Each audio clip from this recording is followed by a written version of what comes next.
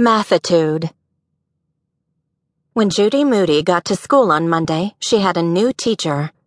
Her new teacher was called a sub, not the sandwich. Her new teacher was called Mrs. Grossman. Exactly 3 things were wrong with that. 1. Mrs. Grossman was not gross. 2. Mrs. Grossman was not a man. 3. Mrs. Grossman was not Mr. Todd. Judy was the first to raise her hand. "Where's Mr. Todd?" "I'm sure Mr. Todd told everyone on Friday that he was going to a special teacher conference." "I wasn't here Friday," said Judy. "He's going to learn to be a better teacher," said Jessica Finch. "But Mr. Todd's already a great teacher," said Judy. "Maybe he's getting a special teacher award," said Rocky. "Where did he go?" Judy asked. "And when will he be back?" The others joined in. "Are you going to read us Cat Wings? Mr. Todd always reads us Cat Wings and Cat Wings Return." "Are you going to take us on field trips? Mr. Todd always takes us on field trips." "Are we still Class 3T, or are we Class 3G now?" "Mr. Todd is in Bologna, Italy," said Mrs. Grossman. Sheesh. Life was no fair. Judy liked bologna, the sandwich. Judy liked Italy. She even knew a special dance from Italy, the tarantella.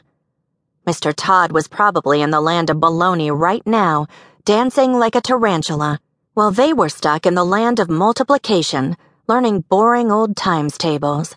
She, Judy Moody, did not like 3rd grade, Class 3T that was now 3G, without Mr. Todd. Judy Moody's new teacher came from New England. She did not talk like Mr. Todd. She talked funny with a lot of extra R's. Judy Moody's new teacher did not wear cool glasses like Mr. Todd. She wore glasses hanging from a chain around her neck. She did not even smell like Mr. Todd. She smelled like she took a bath in PU perfume. Judy Moody's new teacher put up a tent in the back of the room with a sign that said, "Attitude Tent." Judy wondered what attitude they had to be in to get to go camping. And Judy Moody's new teacher was cuckoo for candy.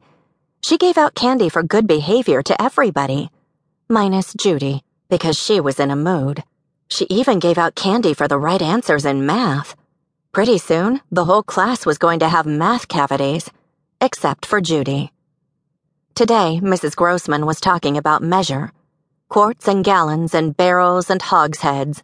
She tried to make it sound like math was a barrel of fun, but Judy, for one, did not give a pig's ear about hogsheads. Mrs. Grossman wore 10 gallons of perfume. Mrs. Grossman gave out 20 hogsheads of candy. Instead of listening, Judy played with her watch.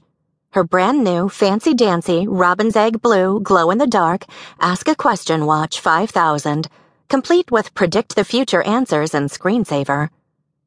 "Blah, blah, blah," said Mrs. Grossman. Rounding numbers up, rounding numbers down. Judy estimated that rounding did not make math 1 bit easier. Judy pressed some buttons. A nightlight blinked. A dual time button gave the time in 2 countries, so a person did not have to wear 2 different watches. Scribble, scribble. Mrs. Grossman scratched on the board for a math-ternity. Judy pressed the big green question mark button. Rare. It was just like the magic 8-ball.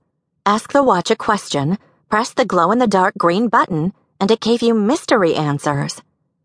Is Mrs. Grossman cuckoo for math? You bet. Is Mrs. Grossman ever going to give me candy? Can't tell. Am I going to college someday? Looks good. Is Mr. Todd ever coming back? Hazy.